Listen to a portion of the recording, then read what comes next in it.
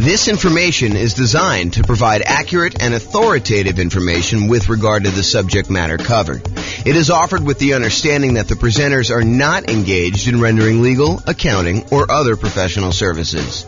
If legal advice or other expert advice is required, the services of a competent professional should be sought.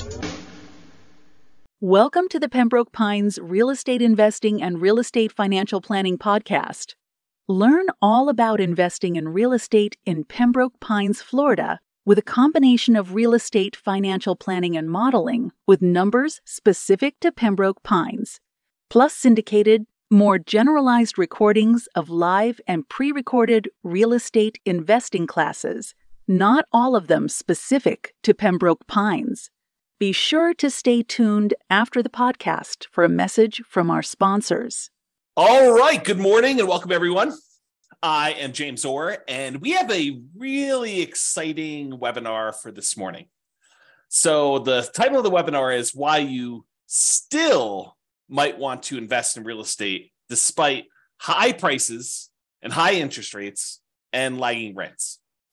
So I've been thinking about this a lot. One of the things we're seeing right now is that over the last few years, especially, real estate prices have gone up very rapidly. But then in order to curb inflation, the Federal Reserve has decided to significantly raise interest rates. And so interest rates are way up on prices that were already very high. And rents are up, but they're lagging behind where the prices and the rents are. So we've got this sort of triad of forces all going against us being able to buy new leveraged properties that would have cash flow. So it is harder than ever to have positive cash flow on rental properties. You know, over the last, well, I guess it's been a year or two, but over the few years or so before I took my sabbatical and decided not to do much, we had a period where interest rates were on a decline, and I kept trying to tell people, look, everything is on sale. Even though prices are up, everything seems to be on sale because interest rates are down. That is not the case anymore. Now real estate prices are up, and maybe they're softening, or maybe they're even going down in your market, but interest rates have gone up so fast and rents are sort of lagging behind. In some cases, rents are sort of softening, and that's going to cause a little bit of a drop there, that it is harder than ever to have cash flow on property. So why might you still want to invest in real estate despite all these issues? And by the way, this is not a new phenomenon. You know, we've heard this song before, this idea that, you know, prices are too high, interest rates are too high, rents are too low, and it's hard to get positive cash flow. I'm a kind of a collector of old real estate investing books. And if you go read books from 80s, 90s, 2000s, it's all the same stuff. Can't get properties to cash flow. Here's the solution to get properties that will cash flow for you.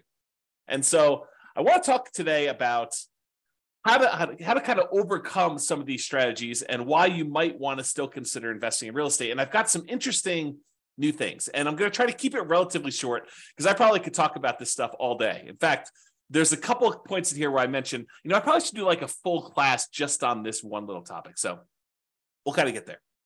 So cash flow as a goal. So many real estate investors are focused on cash flow because of how you think about what it means to be financially independent.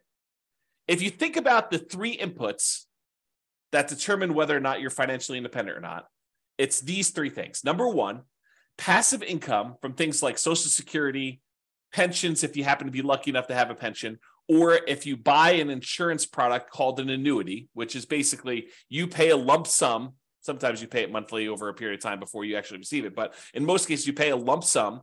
And then in exchange for that lump sum, the insurance company will pay you out a certain dollar amount, usually per month, until you die. There's some exceptions and variations on that theme, but the idea is you give them $100,000 and they give you, I don't know, whatever it is, 3% per year.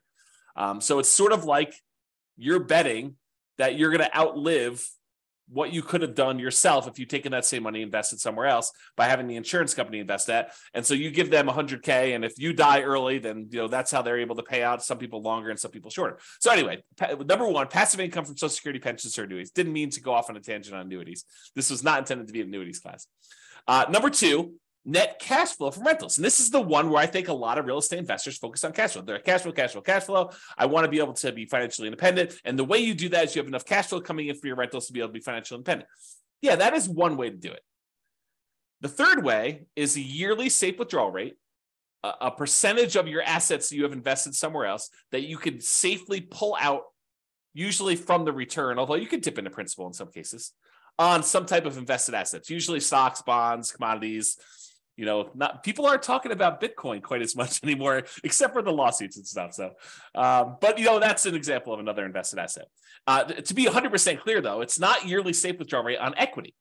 The equity is what's generating your cash flow, and this is another kind of sub problem to what we're seeing in our current environment. Prices have gone up over the last few years, and anyone who's owned these rental properties, now we're in this really unique situation where we've got a bunch of equity in a rental property and a really good interest rate on our mortgage in a lot of cases, unless it's paid off. And so you're kind of stuck with this thing where you've got a ton of equity, and so your return on equity has gone down quite a bit.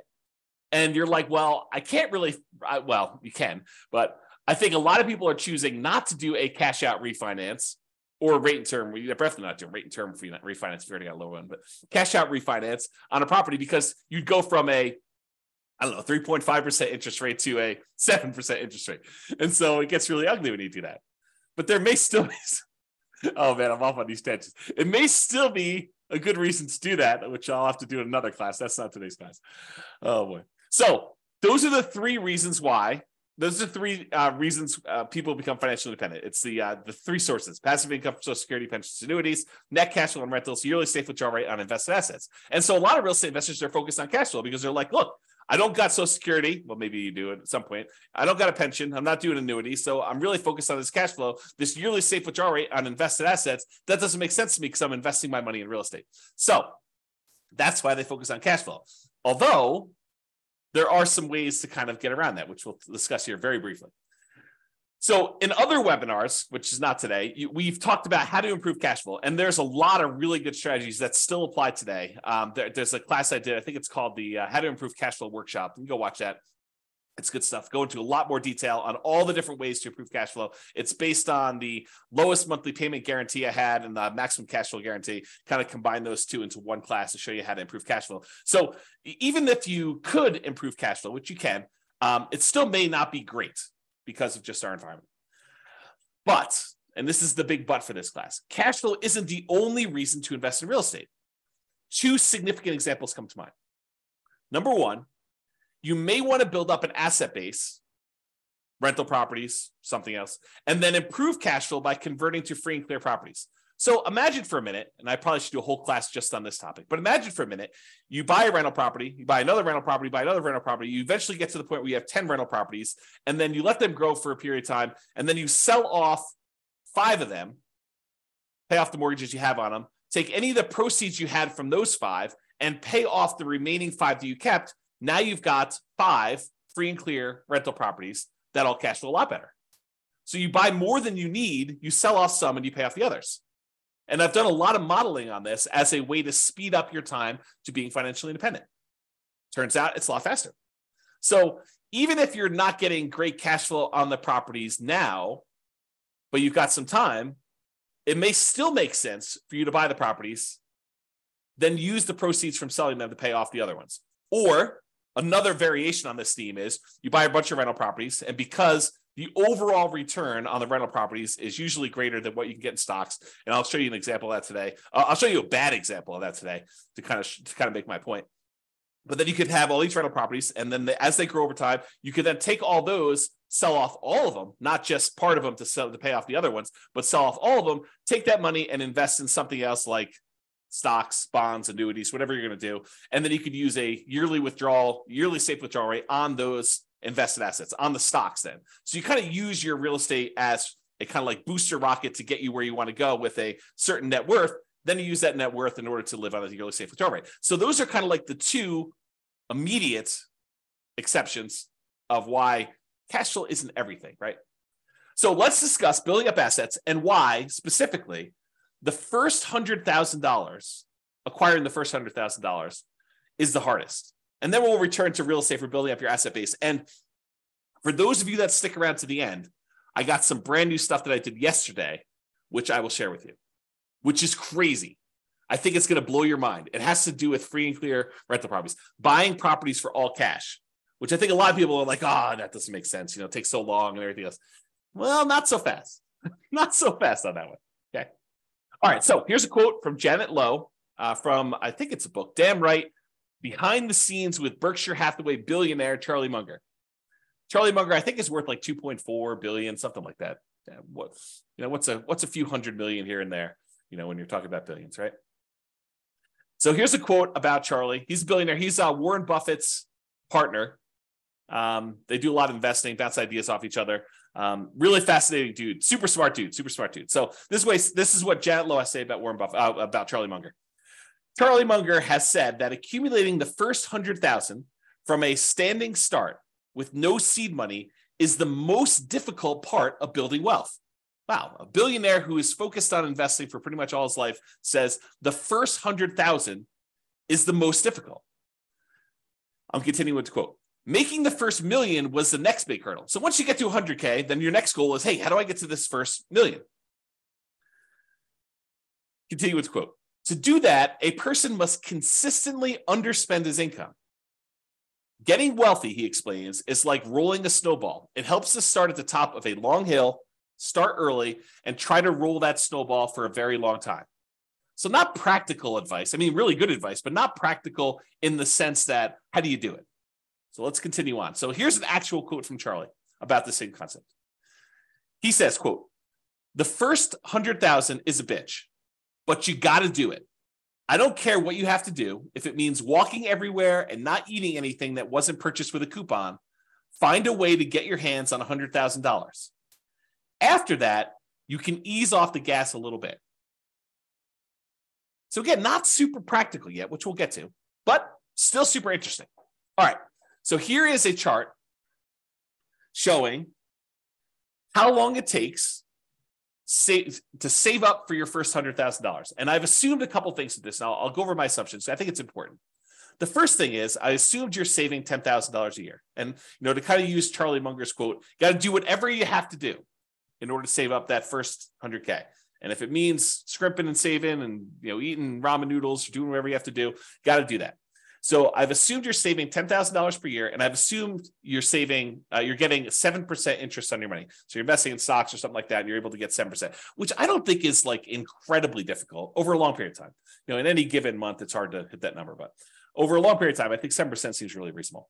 I've also assumed that you don't save this monthly. Basically, at the end of the year, you save up 10K and you invest that.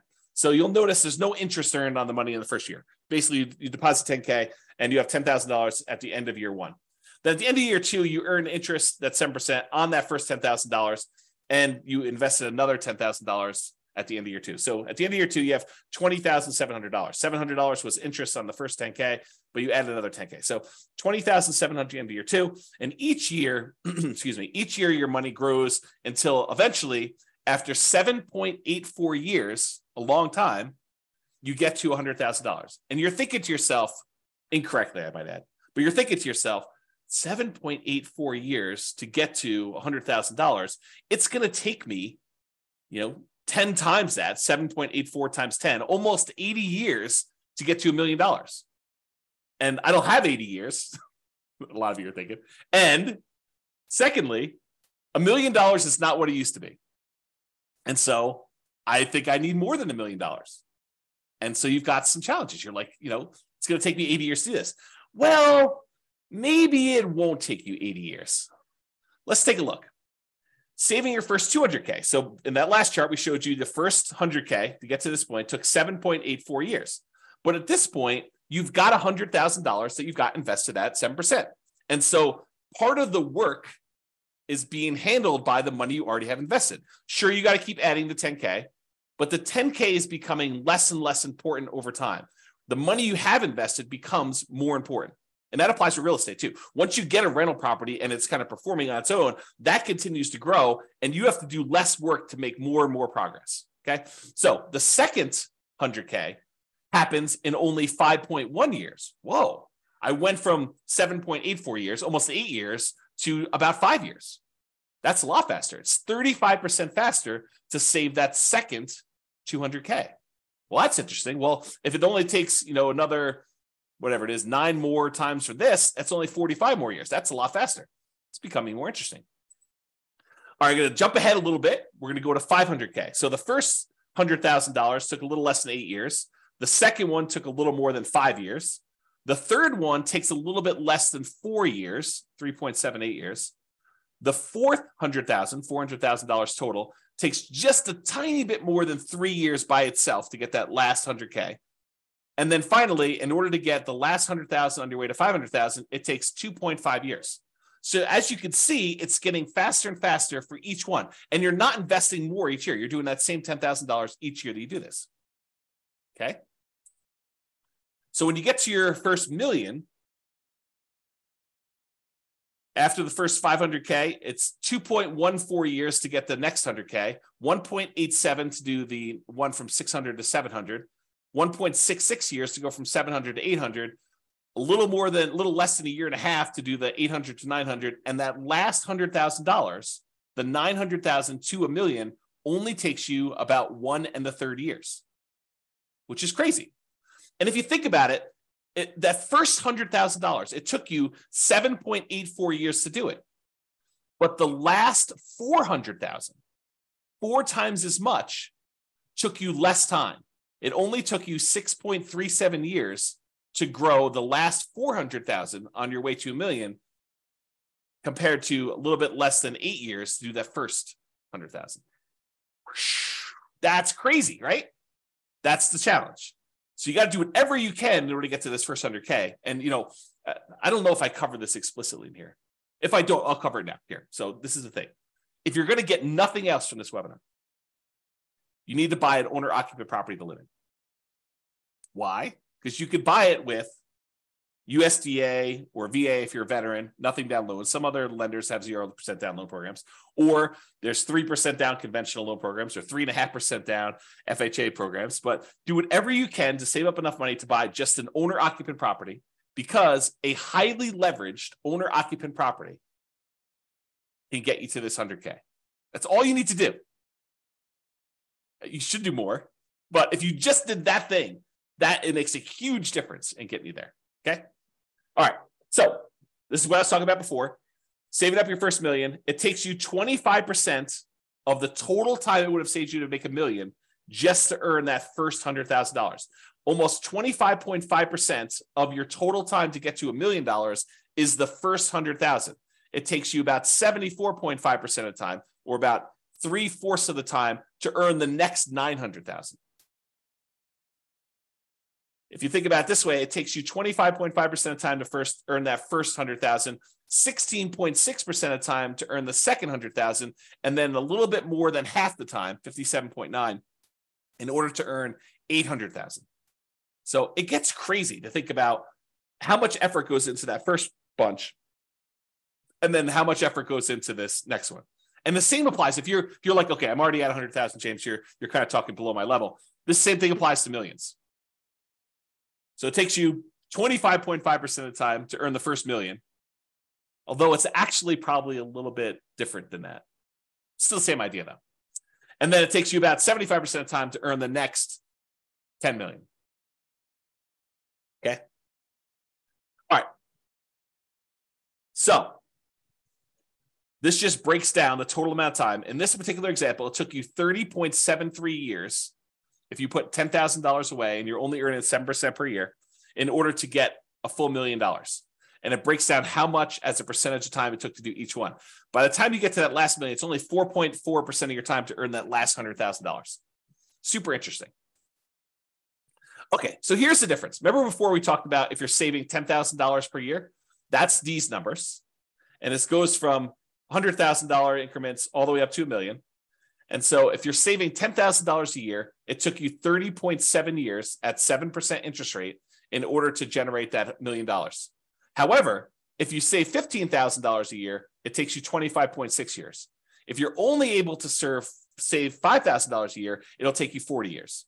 If you're only able to save $200 a month, it'll take you 50.4 years. If you're only able to save $100 per month, it'll take you 60.3 years. So it shows you how over time this does this. Okay, so you can kind of look at that chart if you want to. Take a screenshot if you want to. Okay.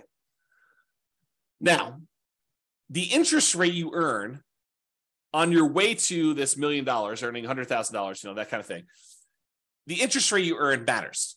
So if you were only earning 1% on your money, not 7%, it takes you a lot longer to build up to that $1 million, which is right here.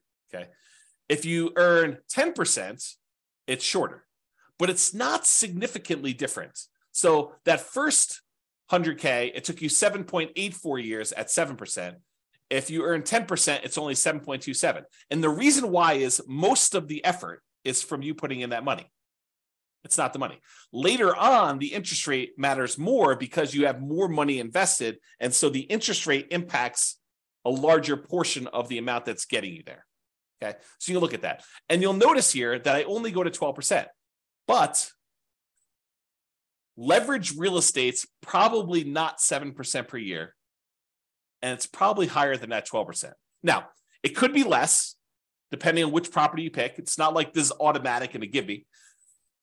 But it's usually higher than 7% when you account for all the different areas of return when you buy real estate, not just cash flow. We're not talking about 7% cash on cash return.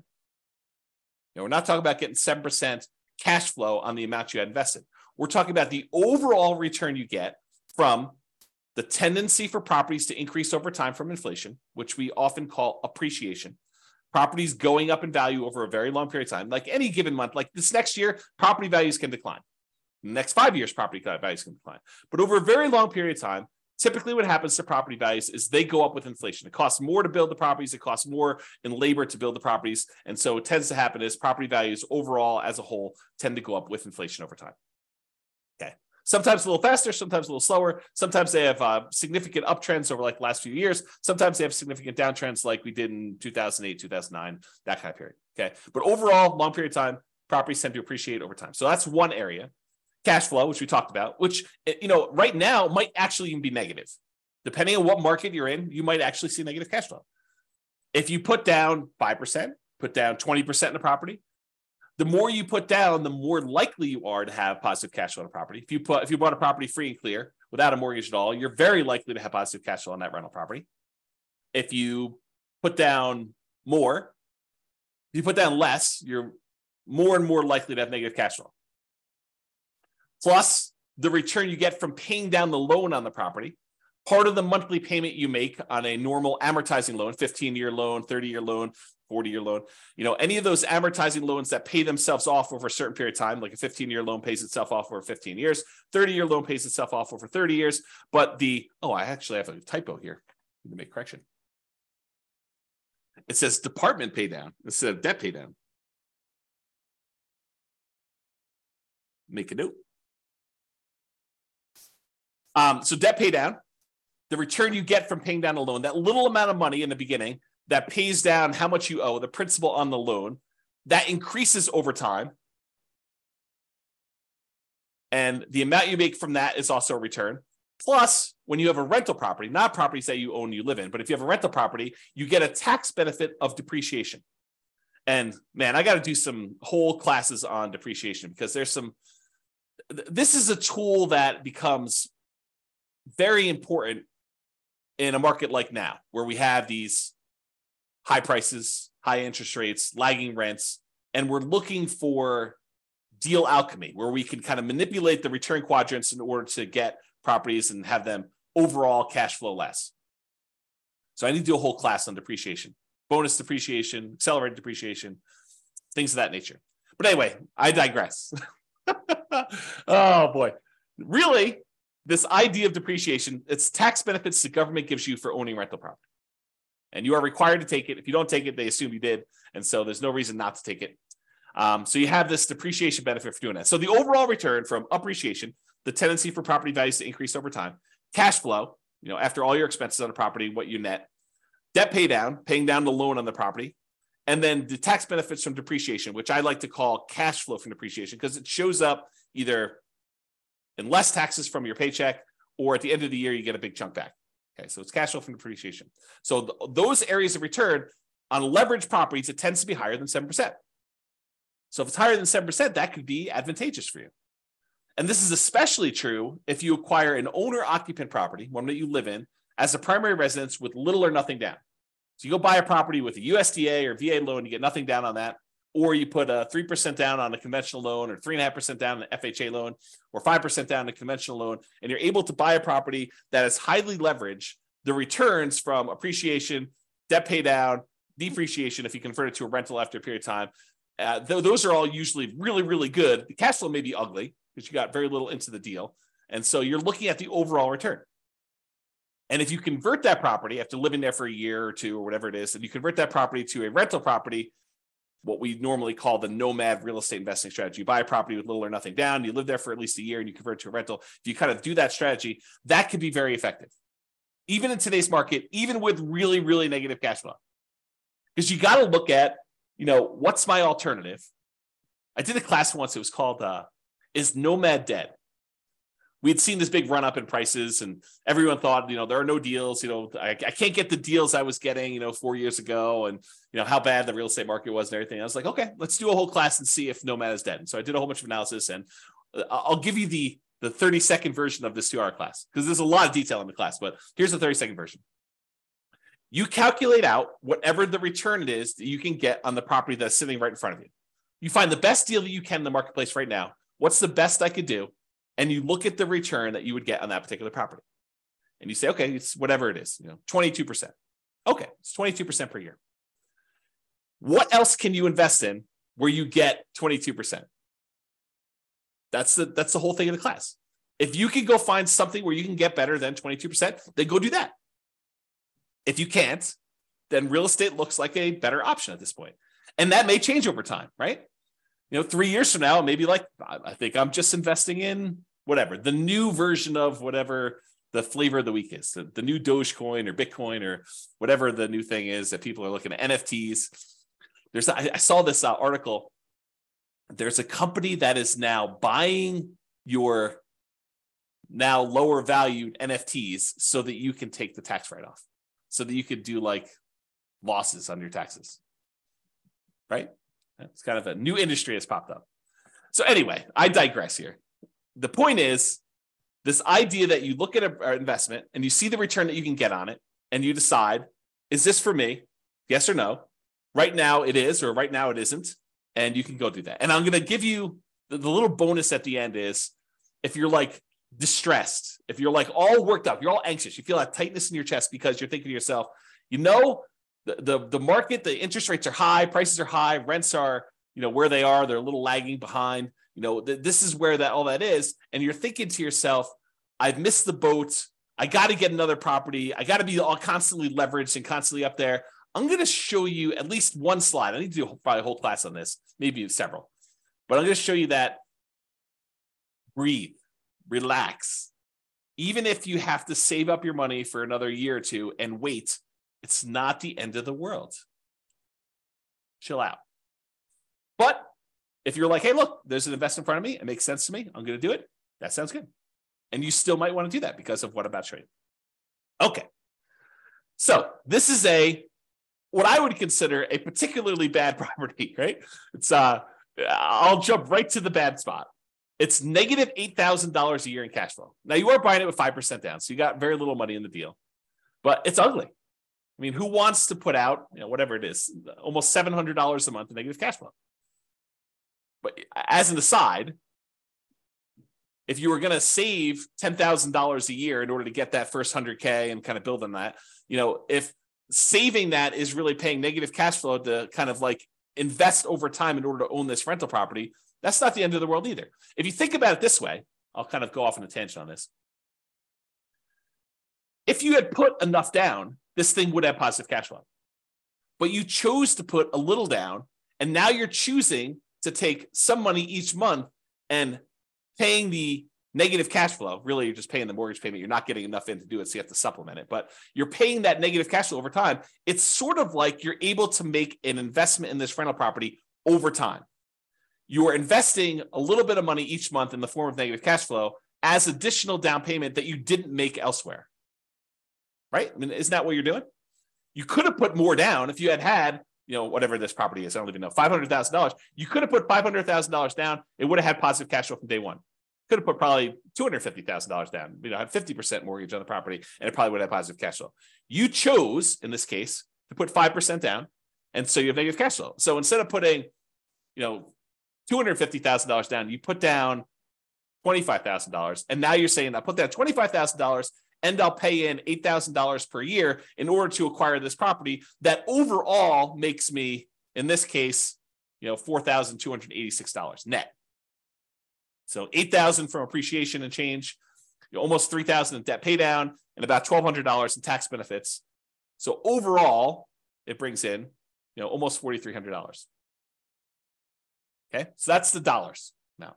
So this property does that. Now, if we look at how much you invested and the return you got in that investment, the appreciation is a 50% return on your initial down payment. So from appreciation, for the property value going up, from the property going up in value, you're getting a 50% return on that. Your cash flow is negative, a lot, almost negative 50%. In fact, they almost offset, right?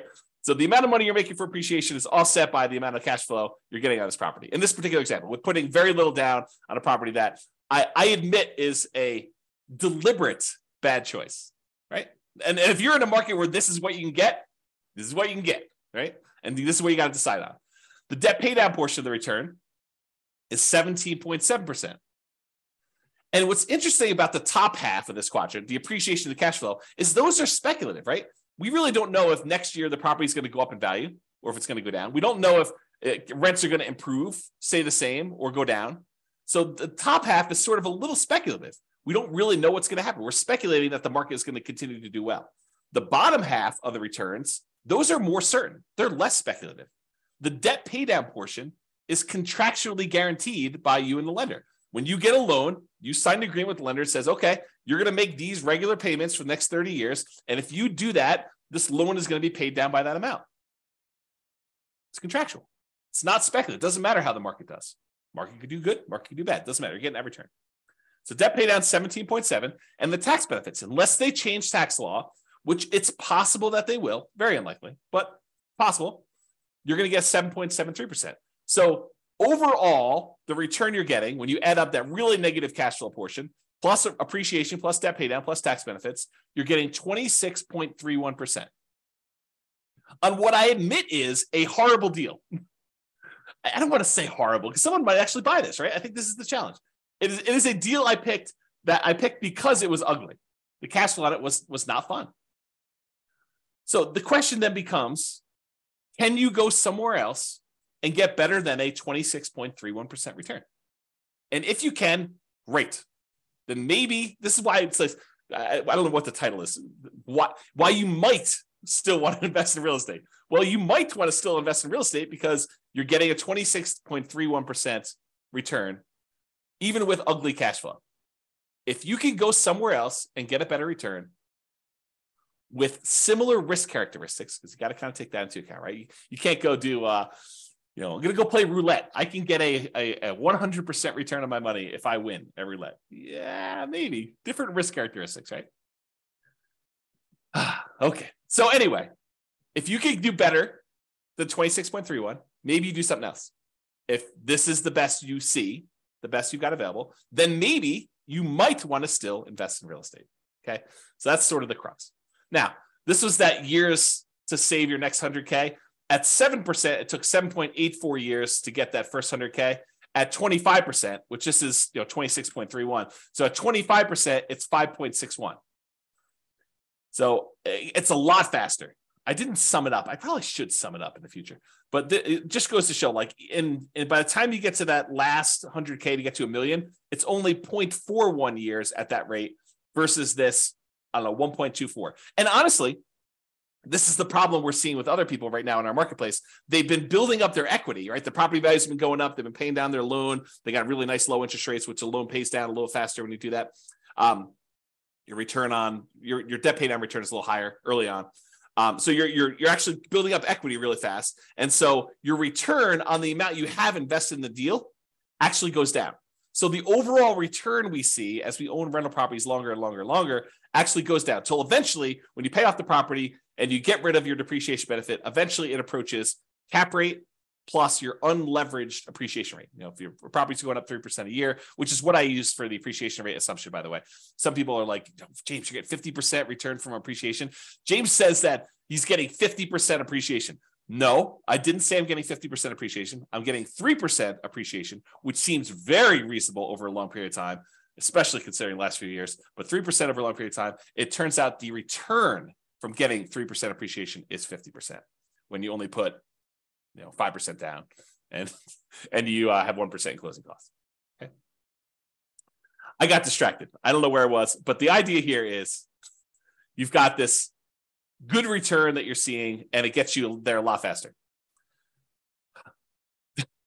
Man, to be spacey. Okay, here we go.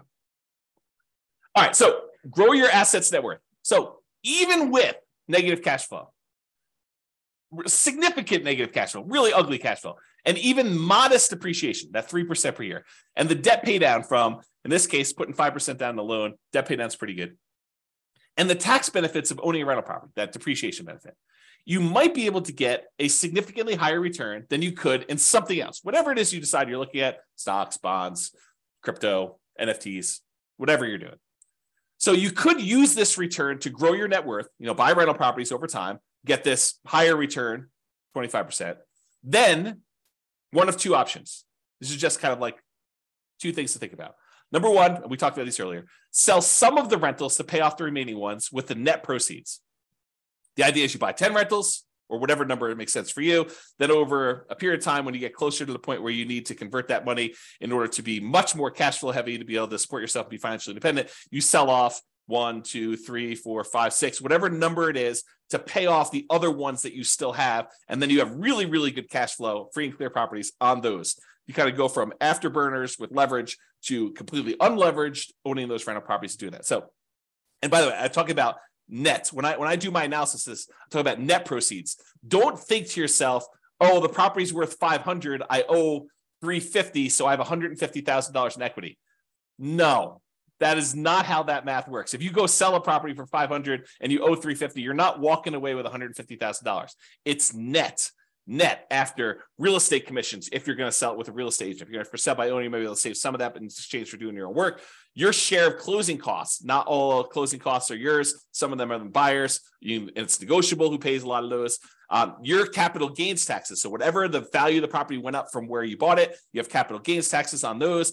And the government gives you this great benefit of depreciation, but there's this thing called depreciation recapture, which means the money that you got from depreciation, now the government says when you go and sell a property, you need to pay back a certain amount of that in a tax called depreciation recapture tax. So a combination of all those expenses need to be taken out. So what you thought was $150,000 in equity might be, depending on what happened and everything else, $75,000 or $100,000 or whatever it is. So it could be a significant bite out of that.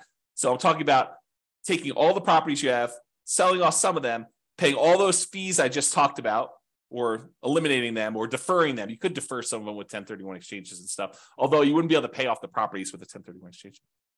I digress. We'll talk about that another day. But you could take all that proceeds, pay off the other properties, and then have some free clear properties to do that. Okay. So you use these higher returns you're getting on this leveraged rental properties, and then you use that in order to pay off some of the other ones. Or option number two, you take all the rental properties you acquired, they were kind of rocket boosting their way up. They've now grown in value. And instead of taking some of them, selling them and paying off the other ones, you sell off all of them and then decide to simplify your life, because owning rental properties is a little bit more complicated. Even if you have a property manager doing it, you need to manage the property manager. So now you take all the proceeds though, and you say, I'm done with all these rentals. They served me well while I had them. They did their job. Now I'm going to go invest in annuities or bonds or stocks or crypto or NFTs or whatever you're going to do, right? So you have this idea to do that, okay? So you sell off those, and then you take that and you put it into whatever it is that you're investing in, and you use a safe withdrawal rate on that money to do that. Or you go buy annuities and you use the annuity kind of return to do that. Okay. So that is one way to think about the return you're getting on there. So the question is, should you invest in real estate or stocks? And what I did, it's got to give you some background here. I went and I modeled this question. Should you invest in real estate or should you invest in stocks in over 300 US cities with their current real estate prices and their current rents and the current mortgage interest rates. And I adjusted for a little bit of standard of living. So I said, if you're in a really inexpensive market, you're probably living on this number, because that's what you basically need in order to afford properties in that market. But then I also said, in order to be considered financially independent, you need to replace that number in passive income and other things in order to be able to get to that number. So if you're in a market where I was like, hey, look, you need $5,000 in order to be able to do this, $5,000 per month, in order to be able to buy properties in that market, I also said that your passive income needs to equal $5,000 a month. If you're in a market that requires $10,000 a month in order to be able to buy properties there, then you need to replace $10,000 a month with passive income. So the bar to be financially independent in more expensive markets is also higher. I kind of made it that way. Okay. So what we're going to do is we're going to look at 3 different strategies.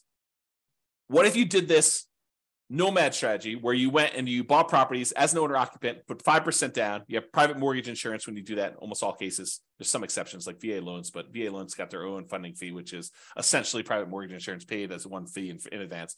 I digress. So you basically have this whole thing where you do a nomad, you're buying a property as an owner occupant, you got to live there for at least a year. It's a requirement of the lender. Then once you're done living there for a year, you can convert it to a rental. Sometimes it's more than a year in order to be able to have enough saved up to buy the next property. But you do that and you buy rental property after rental property after rental property until you get up to 10. I maxed you out of 10. And then once your positive cash flow and any money you have invested in that kind of triggers to be financially independent, that's when you do it. So you're buying properties as a nomad, doing it that way. I also modeled you doing 20% down. You're like, look, James, I'm not messing around with moving into properties and living there for a year. It sounds horrible to move 10 times. Okay, no problem. I will show you the math for doing 20% down, non-owner occupant. You don't have to move into the properties. I think I assumed that you bought a property to live in first, and then you did 20% down. Maybe I didn't. I did both, but I don't know what I did in the presentation. So I just assume you're buying 20% down, non-owner occupant properties where you're not moving in, you're just buying rentals with 20% down. And then I also did the same thing where you do 25% down. Okay. So what are the results? Well, let's look at Nomad first. When you do Nomad versus investing in only stocks, you don't buy any properties, you rent yourself and you only buy stocks. Doing Nomad at a 305 markets, doing Nomad is better in 220 of the cities. Doing stocks is only better in 31 of the cities. And in 54 cities, it didn't make any difference at all. They were basically the same. I'm going to pause for dramatic effect. Take a drink. In other words, this question of, should I do real estate? Should I invest in stocks? If you do the Nomad strategy, put 5% down, move into the property, live there for a year, convert that property to a rental and repeat the process, it is better to do that strategy than to just invest in stocks in 220 of the 305 cities. In 31 cities, it is better to have done stocks. Faster to be financially independent. This is speed to financial independence. And in 54 cities, it made no difference. And here is each dot shows you a different city. And the difference is how many months better was it? Not how many months it took, but how many months better was it? And the red dots are all the ones where it was better to do Nomad by that number of months. So, and I did it based on price of market. So I want to show you, look, in more expensive markets, is it always better to do Nomad, or less expensive markets always better to do Nomad? But so for example, right here, this dot shows you that the properties in this particular market happen to be in the $130,000 range. And it is almost 400 months or almost 500 months better to do Nomad than to invest in stocks. With this green one, $150,000 market, it was probably about, 180 months better for you to do stocks than it was to do Nomad. So a lot fewer green dots, where it's better to do stocks, a lot more red dots. And I want to point out that sometimes it's significantly better, not just like a year better, but sometimes significantly better in terms of months in order to do Nomad than to do stocks. Kind of fascinating, right? All right. What about net worth? You have a higher net worth after 40 years in 275 cities doing Nomad than doing stocks. You have a higher net worth doing stocks in only 30 cities. And there was 0 where you had no difference at all. Okay. So, there's basically 30 cities where it would have been better for you to do stocks in terms of net worth, not time to financial independence. Financial independence was one before. And so this shows you the difference in net worth. In this case, the green one's Nomad. So the ones, the higher you are away from 0, the bigger the difference in net worth is difference in net worth. And the red ones show you the ones where are stocks. And those are relatively small better. So it's like, yeah, they're better at 40 years, but not that much better. Like there's sometimes when Nomad is a lot better. And so you got to look at this. Okay. Is this helpful for anybody? You guys want to let me know? That'd be great. Because I like this stuff and I'd like to do more classes on this content if you guys are interested. So let me know in the chat box, if you could, for those that are not sleeping. Okay. Yeah, see, people love it. That's awesome. Thank you. Appreciate that. All right, 20% down. So we did Nomad before. Now we're going to compare 20% down to investing in stocks. So if you're going to do 20% down, and this time you're not moving into properties, you're just buying non-owner occupant rental properties. You're like, forget this, dealio where you're moving into properties, James, you're crazy. And no one's going to move into properties. A lot of people do, but I digress. The saying of the day is I digress, because it seems like I'm all over the place today. Okay, in that case, doing 20% down will get you to financial independence faster in 220 cities. It'll get you faster doing just stocks and not doing 20% down rentals in 28 cities. And in 57 cities, it doesn't matter. Okay. And here's how much better getting to financial independence. This is number of months better. All the red dots are, it's better to do 20% down, and it's by this number of months, the distance away from this 0 line. So the distance there. And this is the price point of the houses in that market. So on a 300,000-ish type property, it's like almost 580 months better for you to do whatever this is, 20% down than to do stocks. And here's some green ones to show you the ones where it's better to do stocks than it is to do 20% down rentals. So the overwhelming majority of the time it does this. And and this sort of reminds me, you hear people speak with authority, different real estate forums, online, at real estate investor clubs, wherever you talk to real estate investors. You hear them speak with authority. You always need to do this. It's always better to do rental properties. It's always better to do stocks. It's always better to do whatever. It's much more nuanced than you think, right? I'm showing you that. I'm showing you the data. And could my assumptions be wrong? Absolutely. No doubt. I am not infallible. I do my best to try to make sure my data is accurate. And you can drill down and look at any city, right? Like I've had, in order to be able to show you this chart, I had to do the analysis for 305 cities.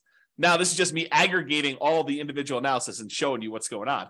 So this just goes to show you that you need to do your homework. And if you're in one of these cities, then maybe real estate isn't as good as investing in stocks, right? If you're in any of these cities, though, it turns out it's better. And maybe the assumptions, is it possible? This is like where I just throw everybody under the bus. Is it possible we all buy a whole bunch of real estate and 10 years from now, we have something worse than we saw in 2008 and the real estate market goes to 0? Possible? Maybe. I don't know, right? But who can predict the future? Is it possible that stock market returns from here on out are 0? Maybe. Is it possible stock market returns from here on out are 30% a year? In which case it probably crushes real estate. Is that possible? Sure. I mean, we don't know. We don't know the future. No one can predict that. But I'm showing you based on some very reasonable assumptions. So I show you all my assumptions. You can go look at it, go dig into the city and look. Anyway, I digress. That is the saying of the day. So a lot faster for doing 20% down in a lot of cities, a little slower in others. Higher net worth. You have a higher net worth putting 20% down in 275 cities. You have a higher net worth investing only in stocks in 30 cities, higher than investing 20%. Okay, so 275 to 30. And then here's the net worth difference. Again, there's a lot sometimes with a very significant big difference, a lot of them with little difference, but sometimes it's a really significant difference if you invest in 20% down rentals versus doing that. And one other thing I'll add, when we talked about Nomad, you had to do it in your local marketplace, right? Because you're moving into the properties, you're owner occupying. So if you happen to be in, I don't know, pick any really expensive California city, you have to do it in that marketplace because you're moving in. When you do this 20% down plan and you happen to be in a market where buying properties even with 20% down has really ugly cash flow, you can choose to pick another market. You can go pick a market that has historically better cash flow because you're not living in the properties. So you could be living in Los Angeles and decide I'm going to invest in Atlanta, right? As just an example. And I didn't model that, right? I modeled it forcing you to invest in your local market with those properties. So you maybe even these red ones, you could say, I happen to live in Los Angeles. Real estate historically has not cash flowed very well here. Maybe the overall return's better, but it has a cash flow here. Why don't I go pick a market that is better historically? And who knows what will happen in the future. So you could do that. So there's even more to this. There's even more nuance flavor to this. Okay. All right, 25% down. We've I built up. You know what I'm talking about now. 25% now versus stocks. 25% down is better in 228 cities. Investing in stocks would have been better in 26 cities, and in 51 cities, it didn't matter. And this is time to financial independence. So it would have been faster to be financially independent if you put 25% down, bought non-owner occupant rentals in 228 cities. It would have been faster for you to be financially independent if you invested in stocks in 26 cities, and 51, it didn't matter. And then here's that distance, basically how much longer the difference between one and the other. And all the red ones are the 25% down. The green ones are you investing in stocks. And you can kind of look at this. And then higher net worth. You have a higher net worth investing in 25% down rentals in 277 cities. If you only invest in stocks, it was better in 28 cities and 0 with no difference. And then here's the difference in net worth. So sometimes it's really significant difference in net worth. Sometimes it's much, much lower. Okay. Last few slides. This is sort of the bonus content. Bonus content. All right. Claudia said, happy to see you again. Very good information. Awesome. Thank you. Good to see you. All right, cool. Buy rentals for cash. So I already showed you real estate is generally, there's exceptions, but generally faster, better net worth than stocks.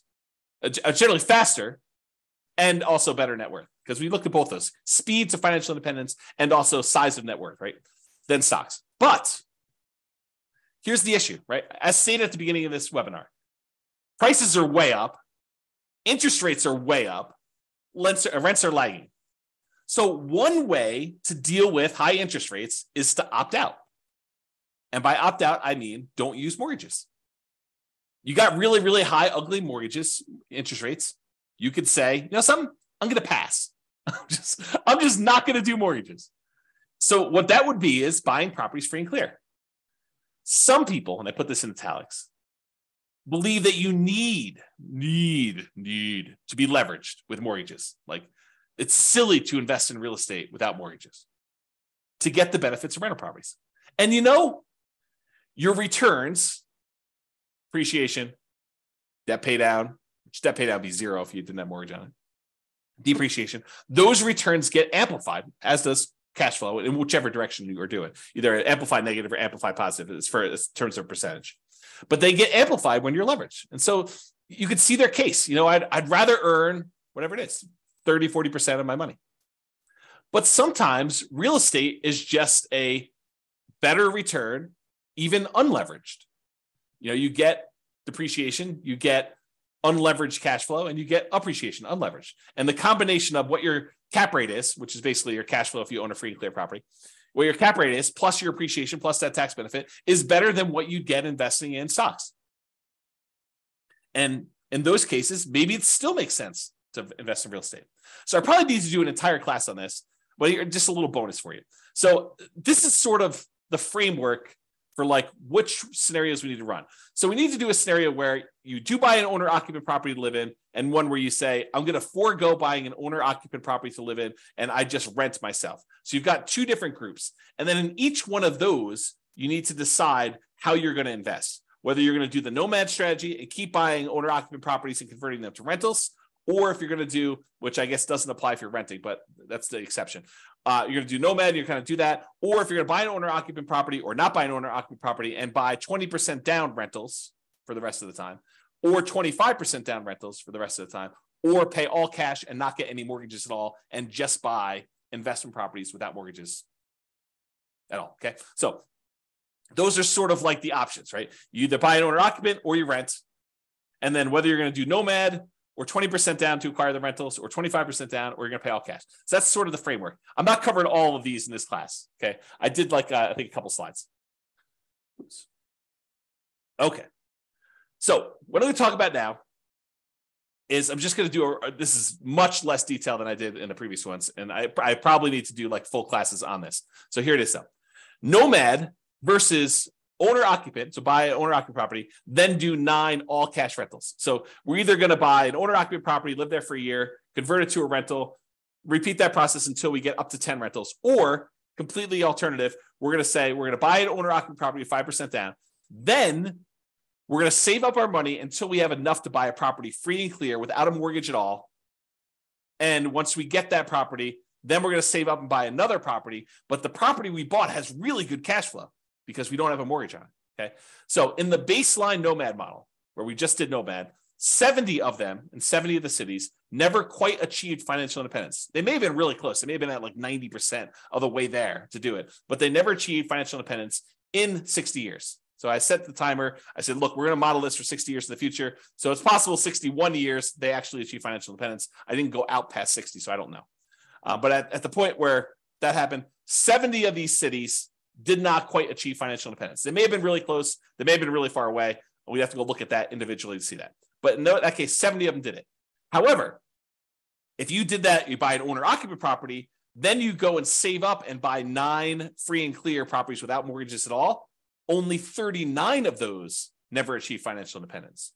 So it was more effective for you to do this, buy an owner-occupant property, then save up your money and buy a free and clear rental property in 39. It was more effective to do that. Difference between 70 never achieving financial independence versus 39. So more of them achieve financial independence by doing that strategy, which I think blows people's minds. They're like, this is crazy. You're saying that more often you see people be financially independent by doing this free and clear model versus doing highly leveraged real estate? Yep, in that particular case, that's true. Okay, there were 39 where both never achieved financial independence, regardless which scenario they did. So basically the 39 where you never achieve financial independence with this all cash thing, I'm pretty sure those are the same 39 because they probably didn't achieve financial independence when you did nomad either. Okay, moving on. When you own or occupy, then you do 9 all cash rentals. On average, it achieves financial independence almost 2 years faster. What? Say that again, James. What'd you say?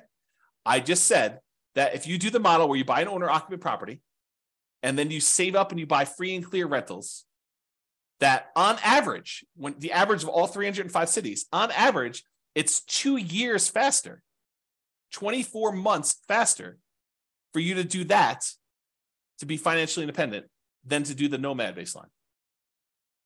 2 years faster to actually do free and clear? Yeah. Now, there are some where free and clear is where the nomad's faster. And there's some where the free and clear is faster. But on average, it's 2 years faster. Craziness. On median's the middlemost number, it's 35 months faster, almost 3 years faster. That's the middlemost number. Now, there is a lot more to this story. There's no way I could do this justice in just this one class. I'll do more classes on this in the future, provided you tell me you want them. If you say, James, this sucks. I don't want to do any more of these. But if you tell me, look, this is super interesting, I do want more of this, then let me know, and I will plan on doing more classes. I could do a deep dive just into this one scenario, talk about the assumptions, talk about kind of outliers, how this works. We can look at different cities. Okay.